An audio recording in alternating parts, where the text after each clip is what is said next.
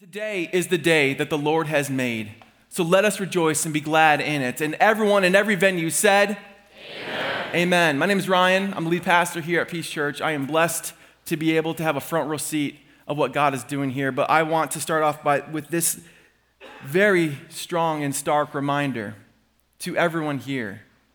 We are here because Jesus Christ rose again. Every other religion's leader is dead, but ours is alive. So here's what I'd say to you, church. Don't walk in and don't sit here like dead people. We follow the one who is alive, so you act alive. Are you excited about this day, yes or no? Yes. Amen. Church, Jesus is alive, and I know that we are in February, and so it seems like Christmas is a distant memory, but I want to remind us about what we believe about Jesus, that he is God the Son, who left heaven, came and was born that little boy in that manger. He lived a perfect life so that he could be the perfect sacrifice for our sins, so that we wouldn't have to pay the price for our sins. He did that for us upon the cross.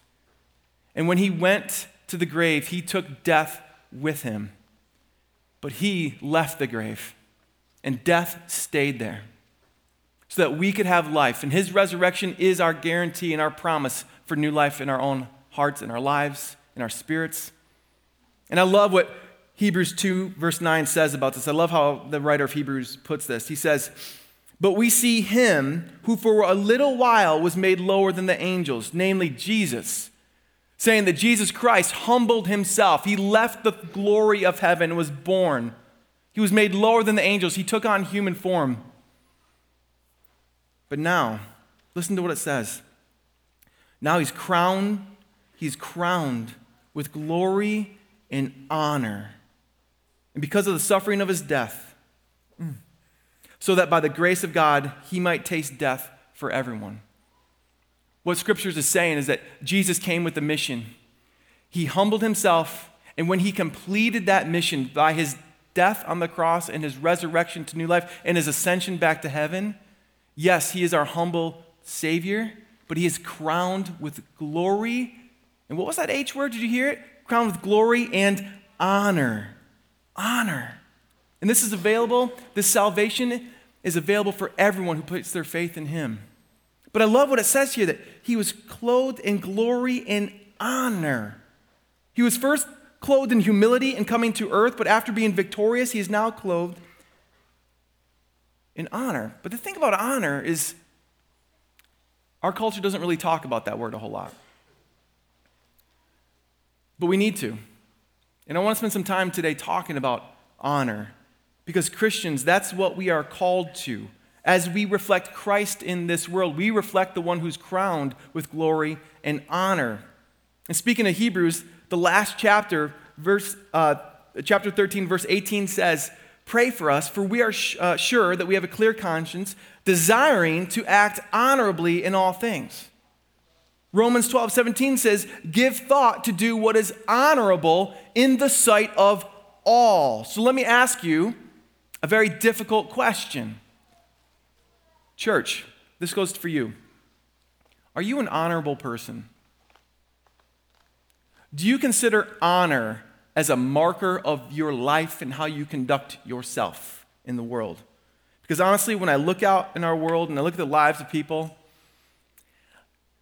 not sure we're guilty of a lot of honor these days. I mean, people wearing pajamas out in public. Teenagers openly swearing without any regard to who's around them. Drag queens reading story hour to kindergartners. I mean, you can't even hold a door for a woman anymore without someone accusing you of upholding the patriarchy. It just seems like in our culture, there's nothing that's universally held in honor or seen as honorable these days, because everything offends somebody. And so, church, we just have to recognize the fact that we're called to something different. And as I'm going to make an argument for today, that something different is to walk in honor. So if you are just joining us today, and I know there's a number of people who are joining us today because of new members and for baptism, so bless you. Thank you for being here if you're visiting with us today. Today we are closing up. We're finishing up a 5-part sermon series we've called Words to Live By. Wisdom the world has lost. And this has really just been a verse-by-verse walkthrough of Proverbs chapter 24. So would you go ahead and turn there now? Because we're talking about wisdom right now here at Peace Church. Because let's just face it. In 500 years, when they look back at our time, they're not going to say, that was a group of wise people. Unless something changes, and that something needs to be from and through the church. And so, as you're turning there, let me just say a couple things. Number one, I'm not claiming to be a wise man. I'm claiming to be a man pursuing wisdom, because what I want you to know is that wisdom is available. It's available to us all, and not just conventional wisdom, godly wisdom that has stood the test of time. And it's found in the book of Proverbs. And it's lasted for 3,000 years. The wisdom found in the book of Proverbs predates Plato, predates Confucius, predates English as a language, and yet we're still learning from it. And so, as we close up this series, we're going to look at these verses here. Proverbs chapter 24, verses 23 to 34, the last part of this chapter. And this section really is indicative of what we see throughout the book of Proverbs. It's sort of a potpourri of wise sayings, just seemingly these randomly wise sayings. But as we read this passage together, I'm wondering, could you pick up a common theme? Like, what's a thread? Yes, it's wisdom, but is there another thread that's woven through this passage? Let's read it and let's find out together. And so would you hear the word of the Lord? Proverbs chapter 24. We'll start at verse 23, and we'll head to the rest of the chapter. Would you hear God's word? These are also sayings of the wise. Partiality in judging is not good. Whoever says to the wicked, you are in the right, will be cursed by peoples, abhorred by nations. But those who rebuke the wicked will have delights, and a good blessing will come upon them. Whoever gives an honest answer kisses the lips. Prepare your work outside. Get everything ready for yourself in the field, and after that, build your house. Be not a witness against your neighbor without cause, and do not deceive with your lips. Do not say, I will do to him as he's done to me. I will pay the man back for what he has done. I passed by the field of a sluggard, by the vineyard of a man lacking sense, and behold, it was all overgrown with thorns. The ground was covered with nettles, and its stone wall was broken down. Then I saw and considered it. I looked and received instruction. A little sleep, a little slumber, a little folding of the hands to rest, and poverty will come upon you like a robber, and want like an armed man. This is God's word. Let's pray, and let's continue. Let's pray. Father God in heaven above, Lord, you have made the heavens and the earth, and all wisdom and all truth is yours. So we humbly ask, in the name of Jesus, that by the power of the Spirit and by the truth of your word, that you would grant us wisdom this morning, that we'd be people marked by a heavenly honor and a godly wisdom in a world of darkness. And it's for your glory that we pray these things. Amen and amen. So I'm just going to say right off the bat, today is a meat and potatoes type sermon.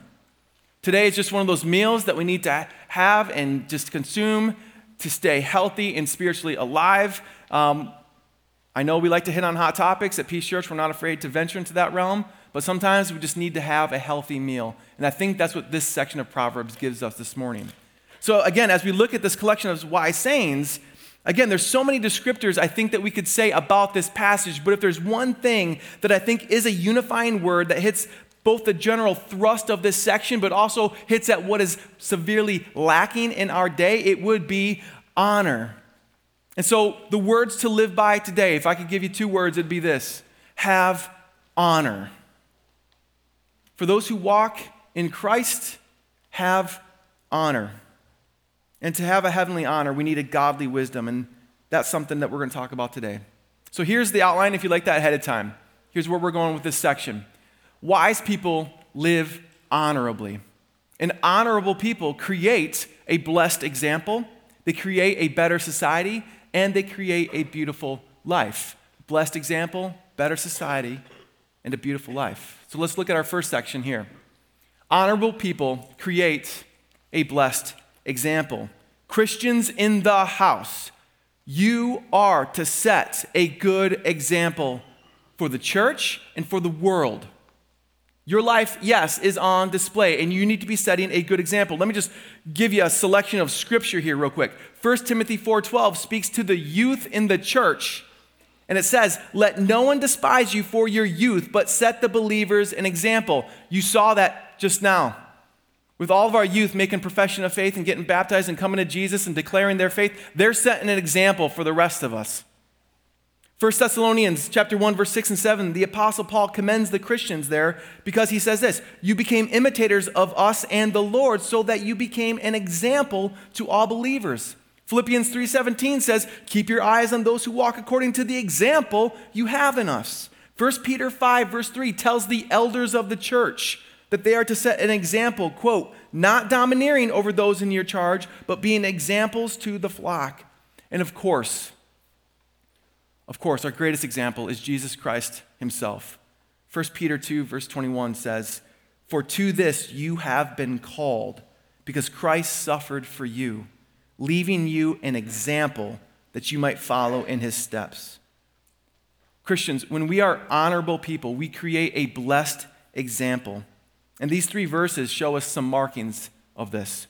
First thing that we see is that honorable people create a blessed example marked by fairness. Please keep your Bibles open in front of you today.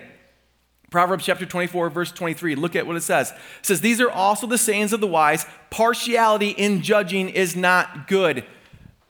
Brothers and sisters, do you know how much that statement just confronts everything about our world right now? I mean, everyone, both sides of the aisle, need to be deeply challenged by this right here and right now. This is about fairness. And you know how this plays out in our society?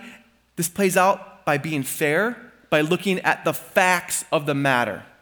Not letting our emotions get the best of us, but looking at the facts of the matter. Not that we don't have compassion. We most certainly do.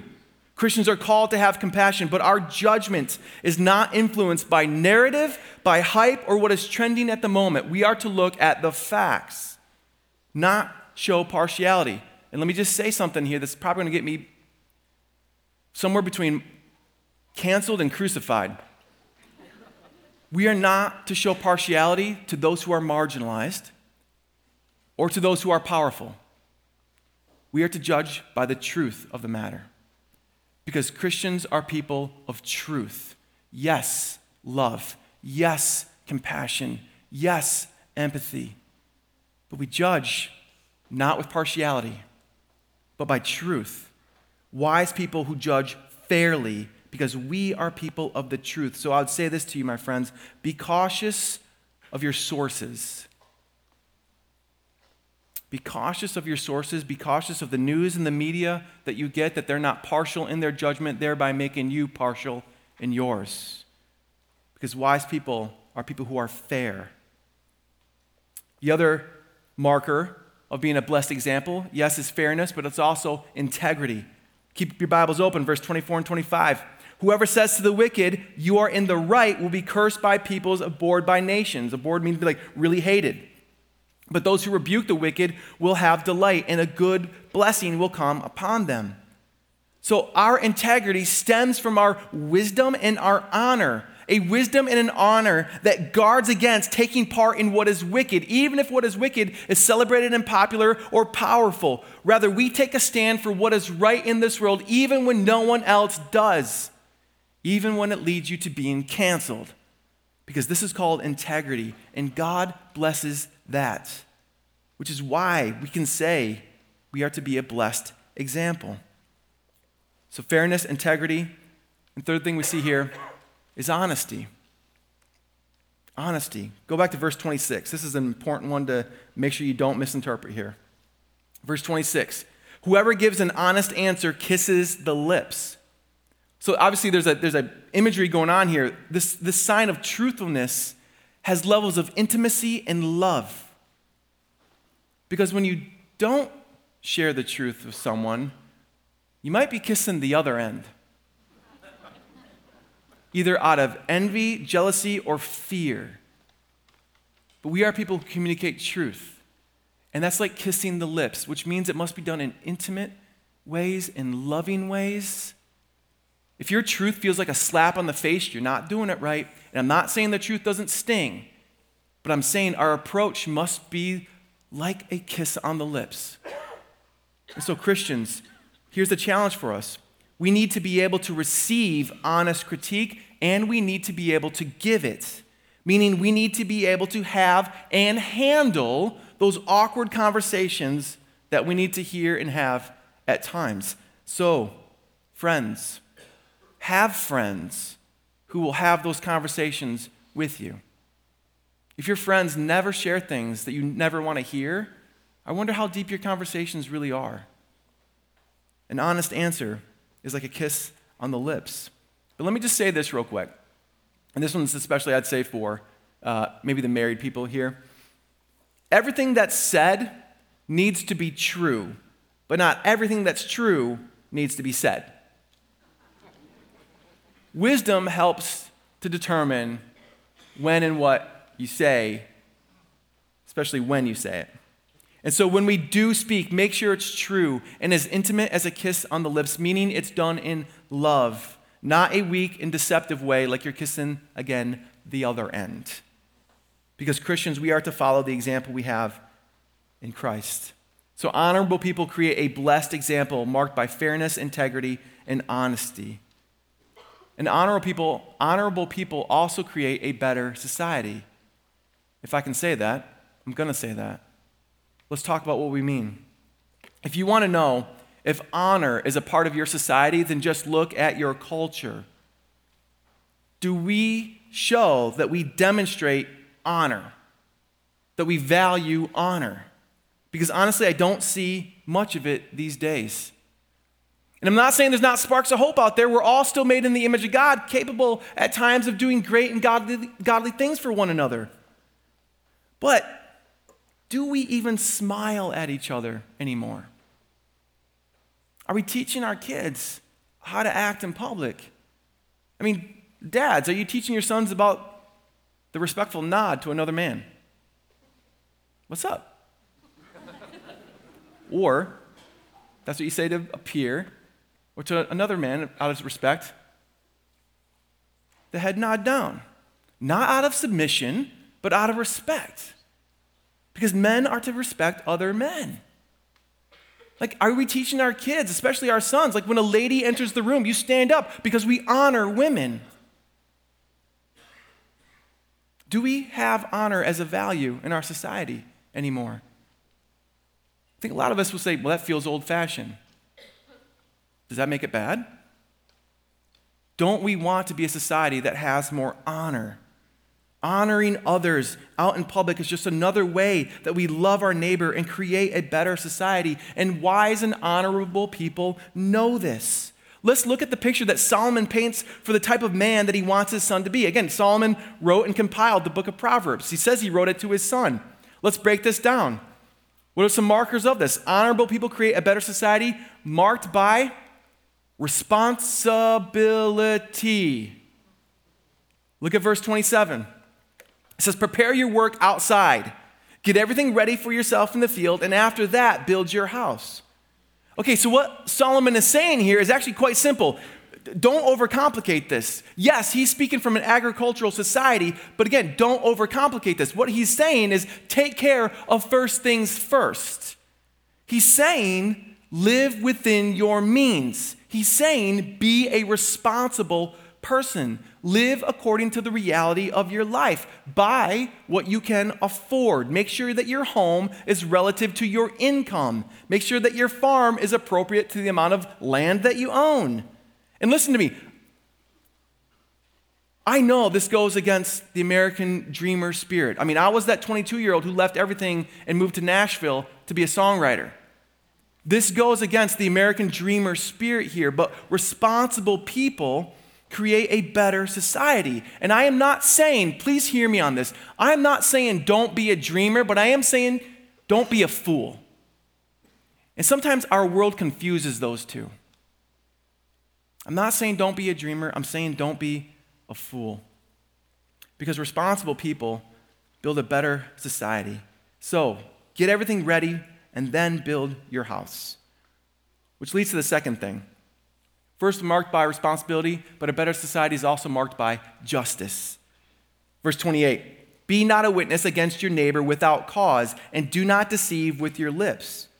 Okay, do you see what this passage is saying here? It's saying, don't be a social justice warrior that is quick to condemn everything the media tells you to condemn. It's saying, be someone who stands for actual justice in your world. A justice that's not rooted in narrative or talking points, but a justice rooted in truth. Don't be deceptive with your lips. Don't push a false narrative about people or each other. It's like we said earlier, everything that we say needs to be true. Doesn't have to be popular, most certainly doesn't have to be accepted, but everything we say needs to be true. Because a better society has justice as a defining marker, a justice driven not by deception or bigoted narratives, but justice driven by truth. And I'll tell you what about our society. One thing I know in our world of 24-hour news, we are so quick to hear a story and then jump right to judgment, even though we weren't even there. And I'm not saying that some things aren't obvious at the front, but I am saying that I agree with the Word of God here. Don't be a witness against your neighbor without cause, and your assumptions about what you heard is not cause. AKA, don't cast judgment. Let us be honorable people who create a society marked by wisdom, honor, responsibility, justice. But justice, interesting, goes with this next part. Marked by forgiveness. Marked by forgiveness. Look at verse 29. Solomon says to his son, do not say, I will do to him as he has done to me. I will pay the man back for what he has done. So this is interesting here. On the one hand, there's a very clear call for justice, but then right here, there's a clear call for forgiveness. But the honorable, wise person can do both and is capable of both. What forgiveness does is it stops the cycle of retribution. The Bible calls us to this, to take the higher road, knowing that ultimately God will handle the evildoer. And this is connected to what Proverbs says early in chapter 20, verse 22. It says, do not say, I will repay evil. Wait for the Lord, and he will deliver you. So yes, this is a call to take the higher road, but it's a call to trust God. The evil man does not get away with it in the end. We have the righteous judge who will see to that. Trust God. But we just have to look in the mirror of our society, and we have to ask, would we rather live in a society marked by retribution or forgiveness? Look in your own hearts. Would you rather have a life that holds on to bitterness or enjoys the freedom of forgiveness? What would you rather have? Because this final section is a look in the mirror. It's a look in the mirror of our own hearts, seeing if wisdom and honor is there. Because this last section, I think, shows us that honorable people create a beautiful life, marked by contrast, humility, and diligence. First contrast. Look at verse 30 and 31. Now, I'm going to tell you before we start reading this passage, this is a very easy one to misapply. So let's just walk through it slowly real quick.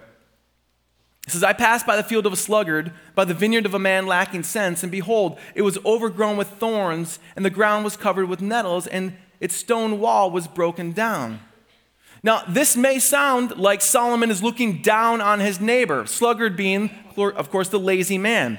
But he's not looking down. He's simply pointing out the obvious to make a point that wise people are in contrast to the sluggards of the world who don't even take ownership of what they have. Honorable people create a beautiful life because we take care of what God has given us. Please hear me on this. Not that we're prim and proper people who keep up with the Joneses, who never have dirty windows. That's not what we're talking about here. But we're talking about not being lazy people. We don't sit on our duff when there's stuff to do. That's a little bit of a medieval proverb there for you. But notice he's talking about a sluggard here. An intentionally lazy person. He's not talking about the single mom working 2 jobs who can't get around to mopping her floor. It's the sluggards he's drawn a contrast to. And yet he's humble enough to learn from them, which is the second marker, humility. Verse 32. He's looking at this sluggard, he's looking at the scene, he says, then I saw it and I considered, I saw it and I considered it, I looked and received instruction. It's not that he walks by him, scoffs at him, says, get a job, and then walks on with his own merry way. He looks, he humbles himself, he looks at the situation, and he says, Lord, what do you want to teach me? He doesn't raise his nose, he doesn't scoff, he looks at this and says, God, what can I learn? I want to be humble enough to learn. And he says, I looked and received instruction. Why? Because honorable people are wise. They create a beautiful life marked by humility, not arrogance, not pride, not entitlement, not self-righteousness, but humility. And humility is many things, but I'll tell you this, humility is the ability to learn from anyone. And that's wise. And what we learn, what Solomon learns, and what we need to learn is diligence. Look at 33 and 34. A little sleep, a little slumber, a little folding of the hands to rest, and poverty will come upon you like a robber, and want like an armed man. Basically, what Solomon is saying is you let your guard down, you get comfortable with your comfortable life, and you could lose it all in a moment. And church, I'm here to say to Christians in the house, we've gotten comfortable with our comfortable lives, and it's beginning to wash away. And so, the question is are we going to respond with wisdom and honor or not? Because we are to set the example. We are to show the world that a faith-filled, wise, and honorable life is a beautiful life. It's a beautiful life marked by contrast, humility, and diligence. The question I want to come back to, though, is what are you living your life by? And is honor part of that? Do you live honorable lives? Because here's the hard truth. Here's the reality the Bible tells us. We don't live by honor. We live in a life marked by sin. Following our own desires, not learning from others, but scoffing at them, doing everything the Bible tells us not to do. We don't have a society that talks about honor. Do you know why? Because we don't want to talk about the opposite of honor, which is dishonor, disgrace, and shame. And yet, this is exactly why Jesus Christ came to the world. To take our dishonor and our disgrace. Or to sum it up, he took our sin upon himself, on his own shoulders, as he faced the shame of the cross. Did you know? Did you know that when they crucified someone, they crucified them naked? Jesus, despite what all the sculptures show, Jesus Christ was crucified naked, hung up there for all the world to see. See, when we talk about Jesus taking on humility, we're not just saying that he was a baby born in a barn. We're saying that this perfectly righteous person was crucified naked, taking your sin and your shame. It should have been you hanging up there naked on the cross for all the world to see. But Jesus took our sin and our shame and paid the price for it so that we wouldn't have to. So that our lives now don't have to be marked by disgrace and dishonor and shame and sin, but it can be marked by righteousness and honor because we are to reflect Christ in the world who took our shame, and by doing that, was victorious in his mission, who is now crowned with glory and honor, and that's what he gives to us when we place our faith in him. When we place our faith in Jesus, we get his righteousness, and now we are to reflect him in the world. So whatever shame you think you have in your life, hear me, Christ paid for that on the cross.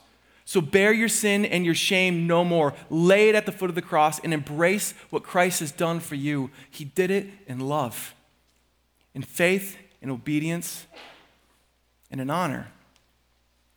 And so, church, as we close up this series and we go forth from here, we need to live differently than the world. And part of that is by having honor. Amen. Would you please stand? Would you bow your heads and pray with me? Father, as we come before you here and now, Lord, we come before you.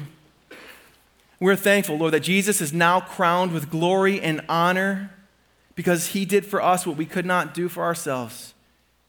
He died the death that we should have died. He paid the penalty that we should have paid. And Father, we agree with Scripture. Help us to live into the passage that says that we are now to look to Jesus, the founder and perfecter of our faith, who for the joy that was set before him, he endured the cross, despising the shame. Rising victorious is now seated at the right hand of the throne of God. So Father, I would pray here and now, Lord, that we would be people who do cast off our sin and shame before the cross, embracing the righteousness of Jesus, looking to him for our model of honor, reflecting him in this world. So Father, as we sing these words, be thou my vision. Father, I pray that we do not look to the world, we don't look to the American dream, we look to the Savior for how to reflect honor in this world. Be with us now as we lift up these praises to our precious Savior. It's in his name we pray. Amen and amen.